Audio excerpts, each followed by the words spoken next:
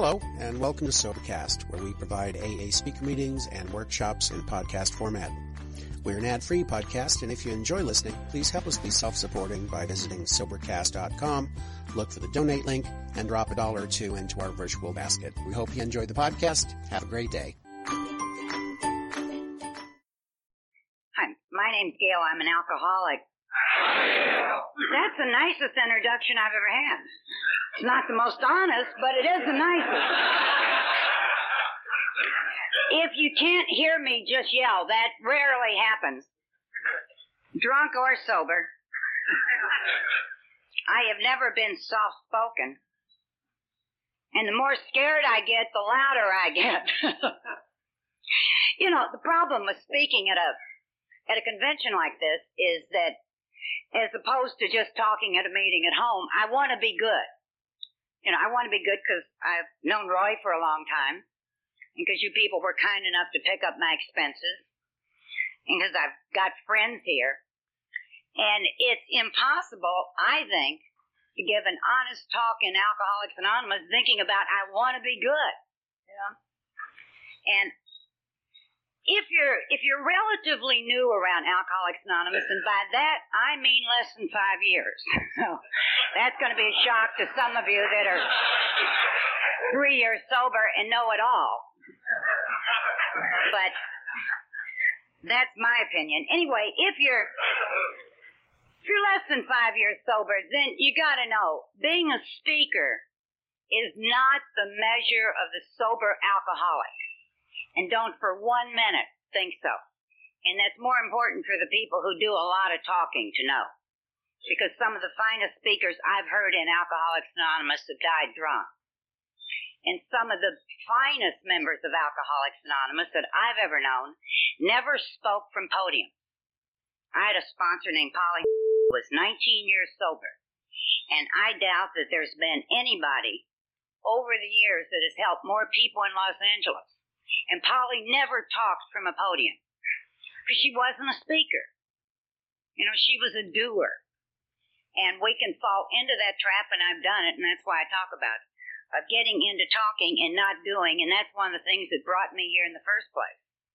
Because, you know, I always had good intentions. I had good intentions before I started drinking, and I had good intentions while I was drinking. And my intentions are not as good today as they've ever been in the past. Because now I know my limitations, and I know what I'm responsible for and what I'm not. You know, but I was one of those people that I always meant well.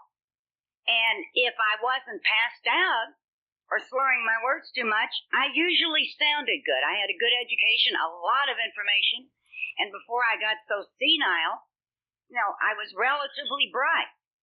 And I really meant to meet you at 6 o'clock. You know, I meant to do that. And I meant all the things I used to talk about, the caring. I did a lot of drinking over starving children in India. You know.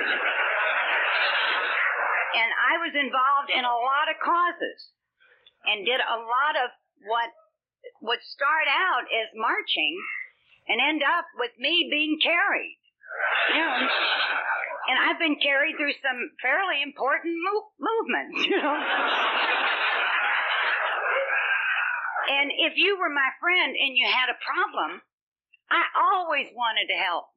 I mean, I really did. And I would stagger over to help you. And, you know, then you had two problems. You had your problem, and then you had me helping. You know.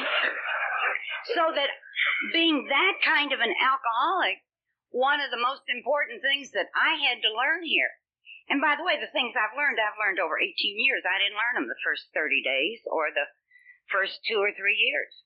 It's for someone like me, I know full well that what I say doesn't mean a damn thing as far as my sobriety is concerned. I would like to think that maybe I'll say something and give someone a little hope so you don't all leave AA tomorrow. But what I say doesn't mean anything. What will keep me sober, and I believe what will keep you sober, is what we do. And that for me, and the kind of phony that I was, is what matters. I'm going to try and talk about sobriety, but if you're new, in case I forget to tell you, I used to drink an awful lot. I grew up in Kentucky from a nice family, Irish Catholic family, which is not to be confused with the Roman Catholic. It's an entirely different world out there. And I was just one of those kids that I really loved my family a lot, but they didn't have what I wanted, And Kentucky's a pretty state, but it didn't have what I wanted. I wanted to get out. I grew up on Warner Brother movies, and I wanted what Alan Ladd had and Ann Sheridan and that kind of, I wanted what Ann Sheridan had, and I wanted to be Alan Ladd. It was kind of,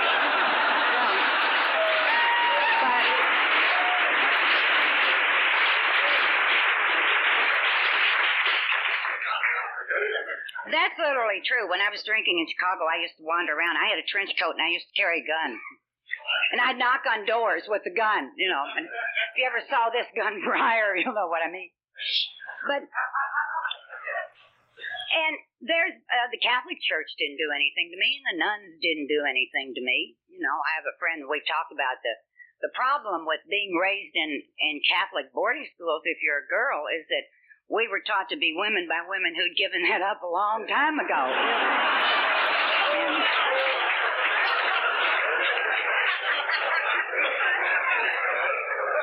But the church didn't do anything to me. I mean, I've heard a lot of people that come in here and have what they believe an honest quarrel with the church, and I've seen people, go to their graves still with a lot of guilt.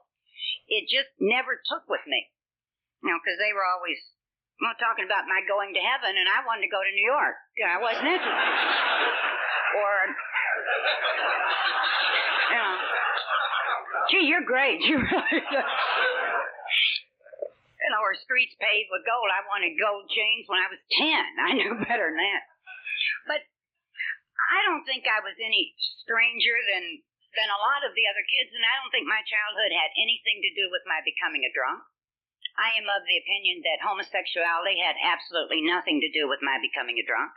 I think had I stayed in Louisville, married the boy next door, had 3 children, I would have just been a housewife drunk. But I would have become an alcoholic anyway. And because being Irish, there were just a lot of alcoholics in the family, I wasn't raised around it. The only time I saw the alcoholics in the family was at funerals. And I loved funerals, because they'd get drunk, and my aunts would come in from exciting places like Detroit, Chicago. And if you're from Louisville, Detroit's a big deal, And they dragged mink coats, and they were driving Cadillacs, and they drank, and they got into fights, and they threw people downstairs, and my, drunken grandfather, who I only saw at funerals, would give my brother and I a lot of money. And I kind of equated drinking and those people with fun, and it seemed to me we weren't having much fun where I was. So by the time I was 21 years old, I became an airline stewardess. And I went off into that world. Now, I read a lot, I read Hemingway and Fitzgerald and all of that, and I wanted to go be part of the lost generation. And I never felt like I really belonged in Louisville because, truthfully, I thought I was just brighter than them, and if they were bright, they would have left Louisville. And yet, I had this mouth going and this head full of sophisticated information and no experience whatsoever. And to tell you what it was like, and really what it was like until I got here, is when I left for the airlines after going away parties and people saying, "Aren't you afraid to leave home?" And I thought, me afraid? Are you kidding? After all the movies I've seen, what should I be afraid of? And the airline I went to work for was on strike. And that should have been a clue that I should have stayed home right there. But my mother and her best friend took me down and put me on the train. And I was excited. I mean, I was really excited. In those days, it was a big deal to be a stewardess. And they left. And the train didn't. And I sat there, and within like 3 minutes, I got so homesick, so lonely, so scared, that I got off the train. And I was home before my mother. Now, that's how I was going out into the world. And I wanted to die of mortification, and I didn't want my mother to tell anyone. I don't know what I thought she was going to do with me. Just hide me in the attic for, 60, 70 years, whatever it was. My mother's a nice lady, so she took me out and they bought me a ticket on Eastern Airlines, and I left home with my mother saying, honey, if you get too homesick, you call and Daddy and I'll come get you. And that's how little Miss Big Shot went off into the world. And I kind of spent the next years with that same thing, the mouth and the outside and wanting to go places and wanting to meet people and this scared little person in there. No. And until I got to Alcoholics Anonymous, I didn't know there was anyone like me. I really didn't.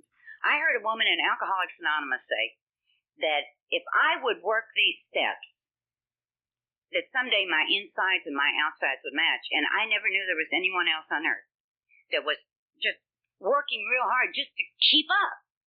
Just trying to keep up with my life, There's in Alice in Wonderland, there's a line where he says, here, you have to run as fast as you can to stay where you are.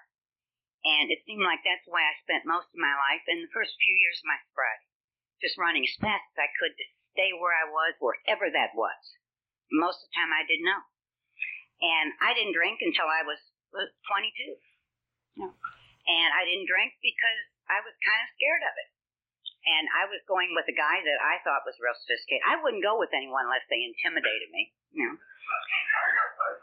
And because that's why I thought it was exciting. And I was out with him one night, and he was tired of me drinking Cokes, and he said that I embarrassed him. And he ordered me a gimlet. Now, that's got to be one of the most sickening drinks ever, And so I had a gimlet just to please him. Then I had another one to please me. Then I had another one to please his best friend who was with us. Then I had a couple more, and then I told my boyfriend at the time how much I hated him and always had. And then I went home with his best friend. And that was it. And I solved 2 major problems that night. And I kind of went just overnight from not knowing what to say at the door to trying to figure out how do I get him out of the bathroom in the morning, just. And I love drinking. I spent a long time sober. And I think we all trying to figure out why, blah, blah, blah, blah, blah. And I had years of psychiatric help and all of that, why I drank. And I've just come to the conclusion finally. I drank because I just loved drinking. I mean, I loved everything about it. I liked bars and nightclubs and roadhouses, and I liked being drunk in the beginning, and I had a lot of fun, and drinking enabled me to go a lot of places that I wanted to go and do a lot of things that I wanted to do that they did in books and movies, and little Catholic girls from Louisville, Kentucky can't do on the natural. And I don't know what day it got away from me. I didn't notice. I didn't say, Jesus, Gail, now today you've become an alcoholic. You're drinking alone in a bar. I don't know when I started drinking in the morning. It was just perfectly natural to me. I don't even know when the fun stopped. Because I think I kept drinking a few years after the fun stopped. And that's the sad thing about alcoholism, is that all I wanted to do really was have a good time. I never wanted to hurt anyone. I never woke up in the morning and said, I'm going to have a few drinks and break my mother's heart. I never decided to have a couple martinis and ruin my life. I never knowingly sat down and made a decision to hurt myself or anyone else. And yet, because of my drinking, I hurt a lot of people and damn near killed myself. And it just kind of went downhill. And meanwhile, there were lots of cities and lots of countries and lots of people. And I think, if only I had him, I'd be fine. If only I had her, I'd be fine. If only I had him and her, I'd be terrific. If I could get to that city, if I could get to that country, if only. No.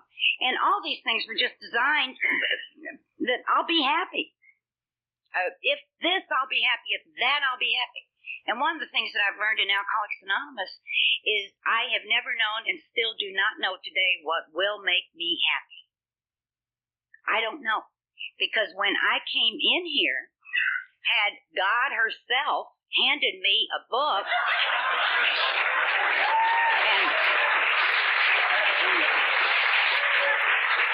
and said, this is what it's going to be like the next 18 years, I'd have leafed through it, and I would have left, because I would have figured, hey, look, now these things you say are going to make me happy. You got to be kidding. You just got to be kidding. Those things not only wouldn't make me happy, they're boring. And I don't see what's so much fun about, what the hell, am I fly to Houston to do what? I may go to Houston, but I can't see that I'm going to have fun at a convention at a Holiday Inn, And under happiness, you mean I'm going to see some joker take a birthday cake for not drinking for 365 days, and that's going to make me so happy I'm going to cry? And there's no happiness there in those 18 years. And then I'd have looked at the things that were going to be problems. And I said, no way. Absolutely no way. I don't tolerate anything. First sign of trouble, I drink and slash my wrist. And I mean it. My dog had fleas and I almost had a slip. That's true. I came home one night from a meeting. I'd been sober, 40, 50 days, something like that. And I had a dog that I loved. I drank with everywhere. Took her to bars. I lived in a building that had a bar in it. She had her own bar tab. And that's true. And I came in and I picked her up and how's Mommy's little baby? And I looked and there were fleas on her. And I dropped her. Now, a man from AA called me right at that point. And he said, how are you? And I said, Gigi has fleas and I'm going to kill myself. And he didn't say, God love him, he didn't say, well, what step are you working? Did you make a gratitude list?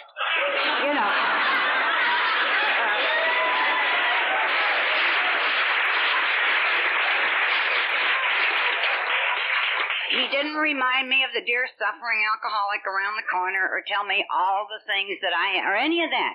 He said, I'll be right over. And I sat outside my house like this. And he walked past me with a can of flea spray, went in the house, sprayed the dog, came out and told me it was okay to come in. So now when you've got someone that's that temperamentally unstable, and I would have looked at these next 18 years and I'd have said, absolutely not. I'm not going to go through that and not drink. In fact, I'm not going to go through that at all. I am a chronic suicide. I used to come home and, brush my teeth, turn on the gas, and go to bed.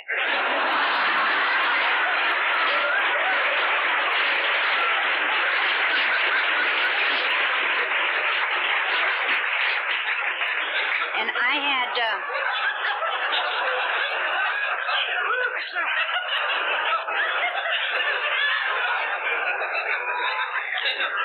have an old drinking buddy that I talked to a couple weeks ago. And she lived across the street. And, it's amazing how other people get caught up in our diseases. Because she lived right across the street. And Dee Dee and I still laugh about what she would do every night. She'd put her cat out, come over to my house, turn off the gas, go home and go to bed. So, there is no way for someone like me to live in this world. I mean, I just absolutely couldn't. It seemed like whatever it was that other people had or did or were interested in or worked for them or made them happy or it made it easy for them, I didn't have. It was just work for me. And as the drinking got worse, the work got harder. And it got harder to pretend. And the last year of my drinking was the most comfortable year of my life until I was sober about 3 years. Because by then it was all over. I didn't have to pretend to be a stewardess anymore. The airlines didn't expect me. I didn't intend to go out there. My mother had been called out to L.A. to sign me into a mental institution. So I didn't have to pretend with my mother that everything was fine and I just met a nice young doctor and we were probably going to get married in the spring. No. And I didn't have to pretend to my friends that I wasn't drinking. And I'd already been hospitalized for alcoholism several times. I was familiar with hallucinations and I had cirrhosis of the liver. And there was a great emotional freedom. I did not have to pretend. And I was 30 years old and it seemed to me that I'd spent my whole life just trying to pretend. Now, I don't know why and it doesn't make a whole lot of difference, but that's the way I felt. And when friends of mine would talk to me about getting sober, I would think, why? what are you going to give me? It's going to make it any different. You're going to give me a new girlfriend, a new boyfriend, a new city, another job, a car. I've got a car. I don't know where it is, but I've got one. Somewhere out there. And the one thing I knew was that life just didn't work for me. And one morning I came to, I wasn't any sicker than I've ever been. In fact, I'd been a lot sicker. And on that particular morning, I just couldn't stand throwing up anymore. Just could not stand throwing up anymore. And somehow I staggered the phone and called Alcoholics Anonymous. And a woman talked to me for about 2 hours. And thank God she wasn't one of those people who have decided that somehow they got sober and became God Almighty. Because she didn't tell me, call back when you get sober. Because you see, had I not been drunk, I wouldn't have called AA in the first place. No. And she said they would pick me up for the meeting that night. And then I got panicked. Because I thought, now you've done it, Gail. Now you've gone and called AA and they're coming. And I was too drunk to put it together that I could call and stop them. It was like they were coming and I had to go. And my first meeting, they took me and I was very sick and I'd been on a drunk for 6 weeks. And I weighed about 103 pounds, throwing up all the time. So they took me off to this meeting. I don't remember anything that was said. After the meeting, they all went to a restaurant and took me with. Now, if you've ever been on that kind of a drunk with cirrhosis of the liver, the one place you can't be is a restaurant. And I went and stood outside and leaned up against the wall, and I was throwing up on my shoes. And a man came out of that restaurant, and he brought a towel, and he cleaned me up, and he put his arms around me. And he said, baby, this is the last drunk you'll ever have to shake out. And for some reason, I remembered that. And the people that took me to the meeting brought me home and dropped me off in front. And I went in and went to sleep, and I had lots of booze in the house. Lack of alcohol was never my problem. Yeah. And I kept thinking, this is the last drunk I'll have to shake out. Now, the only thing that makes this interesting at all, and if you're around here and you've become kind of a know-it-all, or if you're around here and you're a slipper and you're feeling guilty, please listen to this, because a few days later, I was in a meeting and I saw this guy. And I went running up to him because he was the first person that was ever kind to me in AA. And I was glad to see him. And I said, hi, I've got 3 or 4 days, whatever it was. And after that, several people told me, stay away from him. He was a loser. And I kept getting warned. I'd talk to this guy, and there were always a few jerks around to tell me that he was a loser. He'd been around this program 6 or 7 years, couldn't get sober, and I shouldn't talk to him. He, the loser, was the one person that was kind to me at my first meeting. So if you've been slipping around here, you are not a loser. And if you've been sober around here a few years and you think someone who's slipping is a loser, you're probably in a lot of trouble with your own ego. And, God help you if you ever drink again, because what in the hell are you going to do if you sit in that kind of judgment? How do you come back to it? It took this guy another 6 years to get sober, but he saved my life, And one of the things around Alcoholics Anonymous that I've learned is, speaking isn't the measure of the person, and neither is sobriety. Some of the nicest, kindest, most gentle people I have ever known have died drunk. And there's some real mean old bastards who've been sober a lot of years.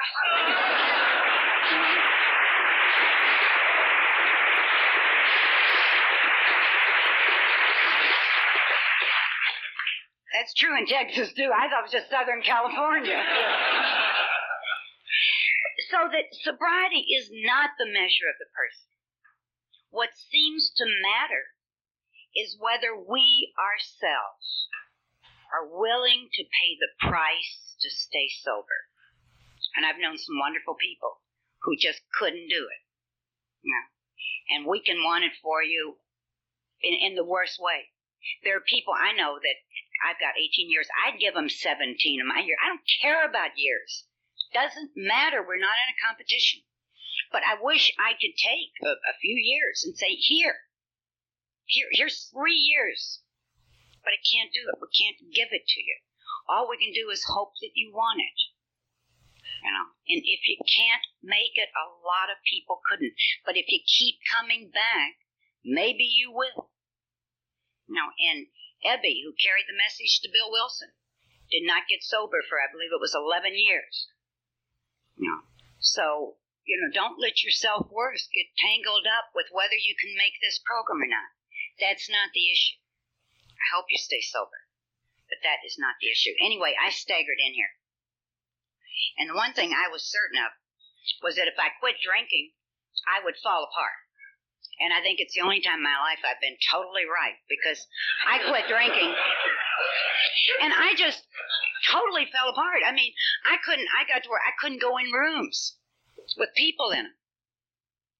If 2 or 3 people looked at me, I would just get like this. My sponsor took me to a doctor. She thought I was becoming epileptic. And I was hoping I was, because I thought at least that's a reason for all of this carrying on.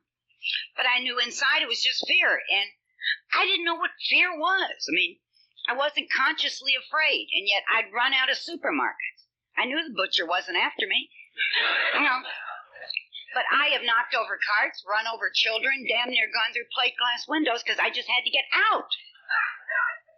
And my sponsor told me if I couldn't go in the room, hang around the kitchen. I have listened at windows of meetings because I couldn't go in. And I was so scared that I was sober a year and a half before I ever said my name.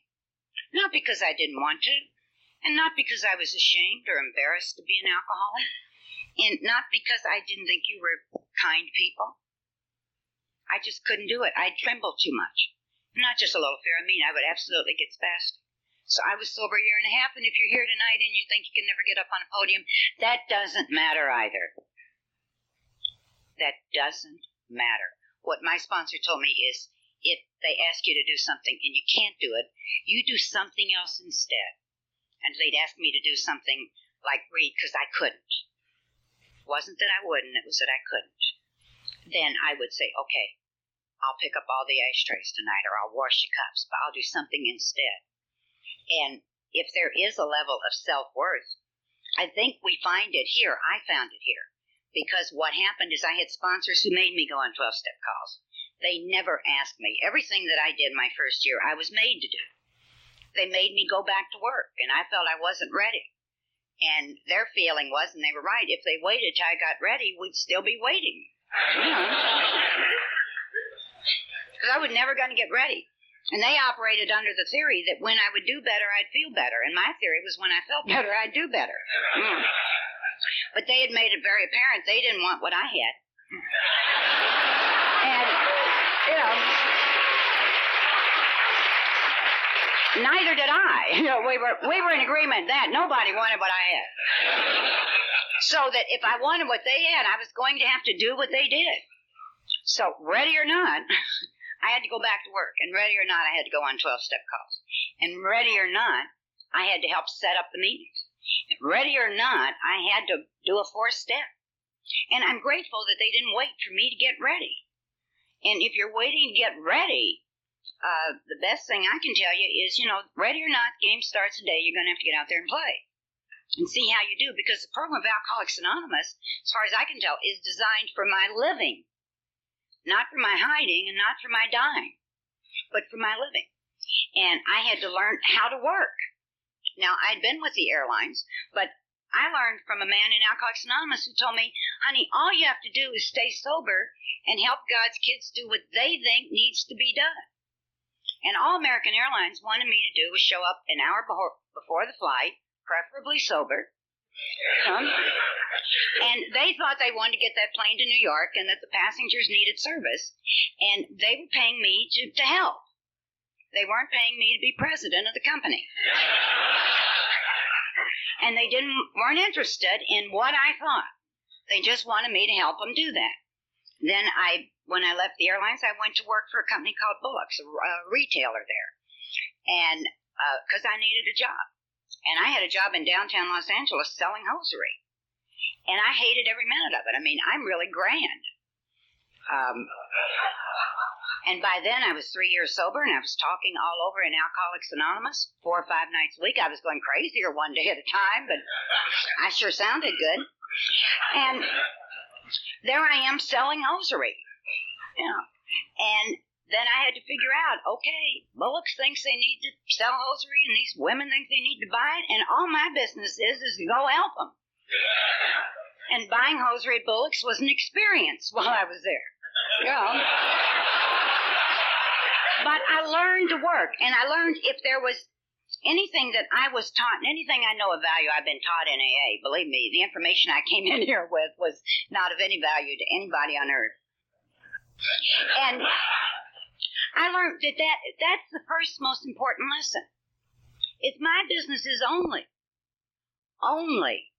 to stay sober and help God's kids do what they think needs to be done. And one of the things that's happened through the years is that I've been like a lot of people, and I know my friend Chris sitting here tonight, is that, you know, we get into AA, and if we get real successful, what a lot of us do and what I did, I didn't want to talk about it because I didn't want to sound like I was bragging. And you get shot down enough by assholes anyway. You know, so I didn't want to put myself in that position, so I wouldn't talk about it. The other thing I never talked about was when I was really in trouble. I would talk to my friends, and I would talk to sponsors, and I would go to the people in AA. But I would never talk about it from a podium until it was solved, and then I would come and tell you about the problem I had and how I was clever enough and had a good enough program and, you know, really probably a superior higher power, and how we had taken care of it. You know. And now something's happened in the last year that I've kind of changed because I want to talk about some of these things. Because I want to talk about what life is about and what sobriety is about and the value that it is to me. Because what happened along the line is through a series of circumstances, I got into a business at the right time that was perfect for me. And I became a real estate broker in Southern California, right at the boom. And I loved it. And the program worked for me. Because all I did was stay sober and try and help them do what they thought needed to be done. And they thought they needed to buy and sell houses. And honey, I was there to help. You know. And I got 6% of everything they wanted to do. And it was terrific. And Laurie and I had a lot of fun. And all of a sudden I became, quote, a self-made millionaire. Now, no one in my family had ever been in that position. And we had a lot of fun, and I did a lot of things with my family and sent them on trips. And there wasn't anything that my dad I knew of wanted that we didn't do about, because he spoiled me when I was a little girl, and I spoiled him as an old man. You know, and I was Daddy's little girl till the day he died. And we went to Super Bowl, and they went to Hawaii, and they went on cruises, and Laurie and I took trips. And I contributed to a lot of things, you know. And I had decided, by the way, when I was sober when I was sober about 3 years, I fell in love with a woman. And no one was quite that open in those days. You know, it was kind of closeted. But I was involved enough and honest enough that I knew that if I was going to live my life, I was going to have to live it as me. No matter what happened, and I've got to tell you, no one threw me away. I had one friend who could not deal with my being a homosexual or a lesbian. And I understand why she couldn't. She was an actress, and she was afraid that if she was seen with me, that people would think that she was a lesbian, and it would ruin her career, and that makes perfect sense. You know, I didn't understand at the time. But time went on, and Laurie and I were having a good time, and my family was having a good time, and then along came Anita Bryant. And I had given up politics. I thought that was back before I got to AA. And I took it personally. I thought, just 1 minute. Who do you think you're dealing with? And I got very involved with gay politics. And then we had a joker named John Briggs who decided that homosexuals couldn't teach in the state of California. And I took that personally, too. I don't know why I'm not a teacher. I thought, just a minute there. Yeah. Because, you see, the people in Alcoholics Anonymous had made it all right for me to be me for so long that I didn't have a feeling of being prejudiced. You know, I'd never hidden it. And I just got furious. And it was anger that was the motivation, not love and concern for the poor, homosexual. I just got mad at him. And I got very involved, and we did defeat Briggs and worked very hard on it. And I was in the kind of business where I owned my business. I certainly wasn't going to fire me for being gay, Now, out of all of that, you see, you had let me be a part of Alcoholics Anonymous. Then I became a part of all that. And then they one night they set up and they had a dinner in my honor, and it was hosted by the governor. And I did something I'd never done before. Was I wrote a letter to my parents, and they spent their winters out in Palm Springs, and Lori and I always traveled with them, the four of us, and all that. I assumed they knew, but like most Southern families, we don't discuss things like that. And so I wrote them a letter because I wanted to know if they wanted to come to this dinner. And they were surprised. They did not know that we were gay. And all my friends, they met in twos, But my dad was a good old boy from Kentucky. What the hell did he know? If you weren't a hairdresser, it never occurred to him. So,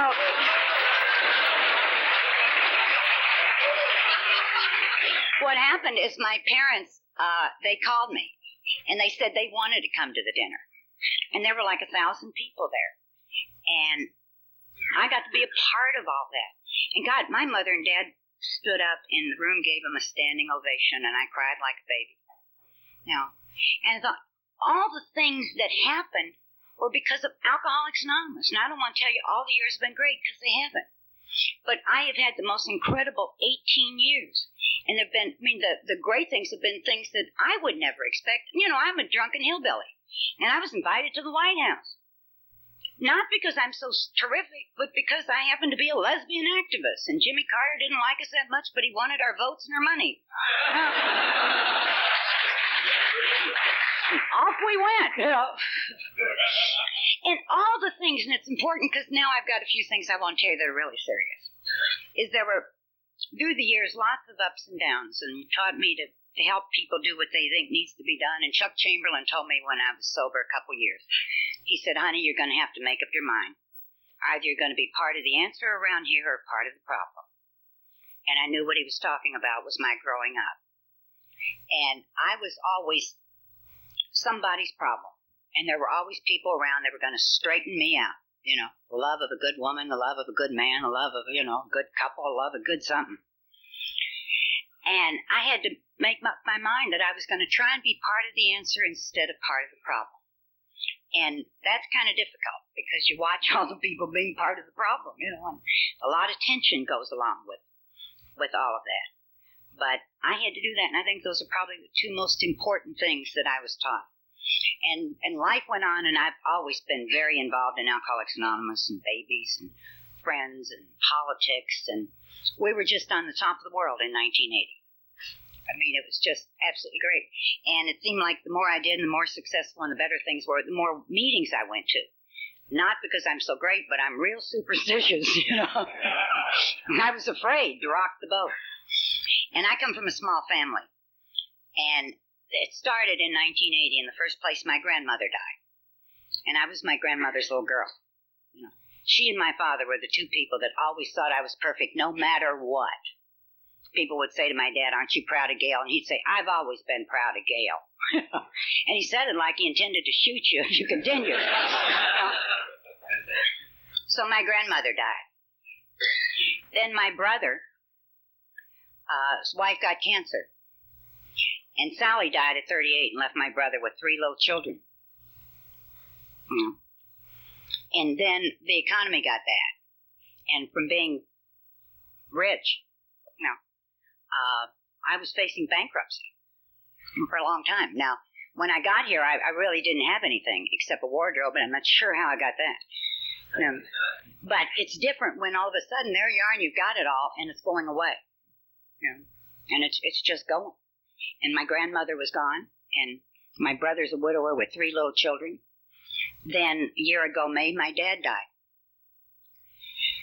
And what happens with this program is you learn over the years that you can handle anything, and I would have told you I couldn't handle those things. I've got to drink over my poor brother being left with those children. And I've got to drink when my dad dies because I'm his little girl.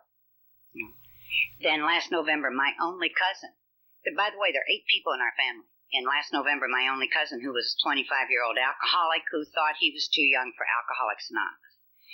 And he was in a drunken accident, and he was a drunken driver, and he was killed. And there we were. And it never occurred to me to drink. It never occurred to me to drink. Not because I'm so terrific, but I think because I've been around here long enough that, in the first place, I know nothing's going to be made better by drinking. Yeah. And then last February, I started getting sick. And I've never been sick. I have more energy than any 3 people. I keep lots of lives going and lots of people going and just lots of everything. And what we found out in April was that I have cancer. And I stood there at Cedars-Sinai Hospital and looking out the window. I was on one of the top floors. And we have an area in Southern California called Century City. And the last time I was hospitalized for alcoholism was in 1964. And I looked out from my room at Cedars, and I could just about see Beverly Hills Doctors Hospital. And the tears were running down my face, not because I had cancer, but because I was thinking, God, how do you go from there to here? It's 6 miles and 18 years. And all the people and all the things. And I was crying because I thought, I could have missed it all. I could have missed it all. I could have gone back to drinking, or I could have been one of the saddest people around Alcoholics Anonymous, those people who've been sober for a lot of years, in no program. They just don't drink. They never get to be a part of this thing called Alcoholics Anonymous. And I wanted to call my friend Julie, because I was so grateful. I couldn't stop crying, and that is not my style. I am not a wonderful woman. Don't for 1 minute make any mistakes about that. I'm not. But I was so grateful, because then I thought about all the friends of mine that I've known through the years who couldn't make it, who missed it all. And at that point, I thought, no matter what happens, I've got no quarrel. I've got no quarrel with God. I've got no quarrel with life. I've got no quarrel with anything. And I stood there with cancer feeling like one of the most fortunate women in the world. And I'd like to tell you that this whole year has been like that. It hasn't. Because then I went through a lot of pain and a lot of things. And I have friends in Alcoholics Anonymous and out of Alcoholics Anonymous who never left me alone. I mean, Laurie's had a cot in my room, and Julie's had a cot in my room, and Chris and Kay come into the hospital at midnight, with Chris acting like she owned the goddamn place. And, the doctors and the nurses at the hospitals had never seen anything like this, and my room was always like I'd come to in Covent Garden. Then, one day what happened is, for some reason, I had gone down to get radiation, and I had asked the doctor how long it was going to take, this whole thing, and he said 6 months, and I'd gotten back up to the room. And they'd given me a lot of medication and all. And I guess whoever had gone downstairs to get a bite to eat, and I was by myself in the room. And I was standing at that same window that I'd been so grateful at before. And I was crying because I had reached the point where I was like a feeble little old lady. I couldn't fill out my menu, and I'd gotten out of my room the night before and gotten lost. And I was shaking. And I was standing at that window, and once again I was crying, but I wasn't crying out of gratitude. I was crying because I thought, God, I can't make it. I can't live like this. I just can't. I am not afraid of dying, but I can't live like this. And I was trying on my fingers to count how far it was going to be for 6 months. And I kept getting different answers. And then I'd cry more. And finally I hit November like 3 or 4 times. And I just said, God, I can't be like this in November. I can't do it. And the phone rang. Now, because I didn't want my mother and brother to know I had cancer because I felt they'd been through enough, there was no way in the world for anyone to reach me. I was very protected with no visitor signs, and the people in my office never gave out that number. But somehow there's a turkey here in Houston named Roy Cameron that I'd known in L.A. And I don't know how he did it, but he somehow convinced the guy in my office that he was my best friend in the whole world, and he got the number to my hospital room. And the phone rang, and I'm in tears. And I got over to the phone, and I was pissed off because the phone rang, and no one was there to answer it, and I couldn't stop crying, and it was Roy. And he said, honey, what's wrong? And I said, oh, I'm just in a little pain. And he said, well, maybe I can make you feel better. we're going to have a convention in Houston and we'd like for you to come talk. And then I cried more because I said, Roy, I can't because my health is not that good now and I don't know how to be sick. And he said, well, honey, it's not for a long way off. And I said, when is it? And he said, the last week in November. And then I really cried because to me it was a message that I was going to make it to November. And I want to show you something. After I got out of the hospital that time, a friend had this made up. Now, this hangs in my bedroom. And I've had it hanging in the hospital. And it's never been more than 5 feet from me since last April. And I don't know if you can see it, but what it says is Thanksgiving in Houston. And this year,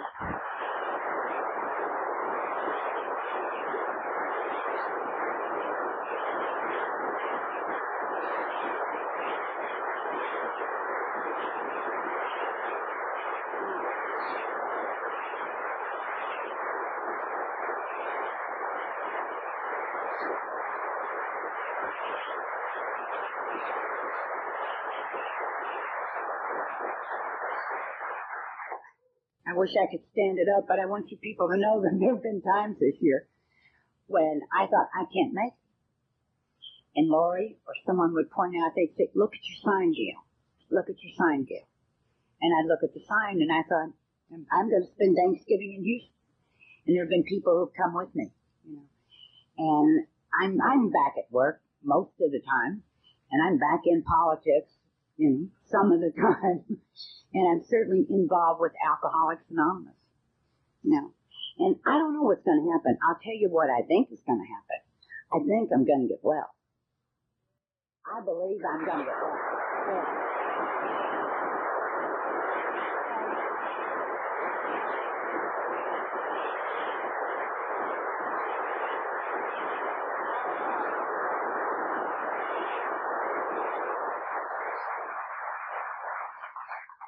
I don't want to start crying because I won't stop. But I've got people all over the country praying for me. I got a call from someone at the MCC Church in Davenport, Iowa, that they were praying for me. And people all over AA and other friends, you know. But whether I do or not, whatever happens, you know, we've only got one day at a time anyway. What I've got is 18 years. And you people gave me a life that I would never have had. With all the ups and all the downs. And I got to figure, you know, God, I wanted a life and I wanted it all. And if that life includes cancer, okay. You know, that's part of it. And with this program, we can go through anything. And we're having to learn in LA because I talk about it. And it's a scary word. And some of the people in the ad watch people turn their back because they didn't know what to say to me. And I didn't know what to say to them. And none of us really know how to handle it, but we're handling it, you know. And people don't turn their back on me. And nobody has ever left me alone, not for 1 minute. You know, and they're not going to. I know that. And if you're around here, please, God, stay. If you're here 30 days, you're not going to understand. I'm talking about the people 3 years to 5 years. Stay here. Become a part of this thing. Because what we have here is a life. It's a life with everything. You know, and I've heard people say, if I didn't drink, you don't have to. And believe me, if I haven't drank this year, you don't have to. And there was a little girl I heard, her grandmother was raising her because her parents were dead. And I was sober about 2 years. And this little girl at a meeting discussion, she said, I want to thank all the people in AA because if there wasn't for you, there wouldn't be anyone to take care of me. And I got to tell you, I'm 48 years old, and I'm 18 years sober, and I'm relatively slick and sometimes very scared. And the truth is, if it wasn't for you, there would not be anyone to take care of me. And thank you, Roy, and God bless you.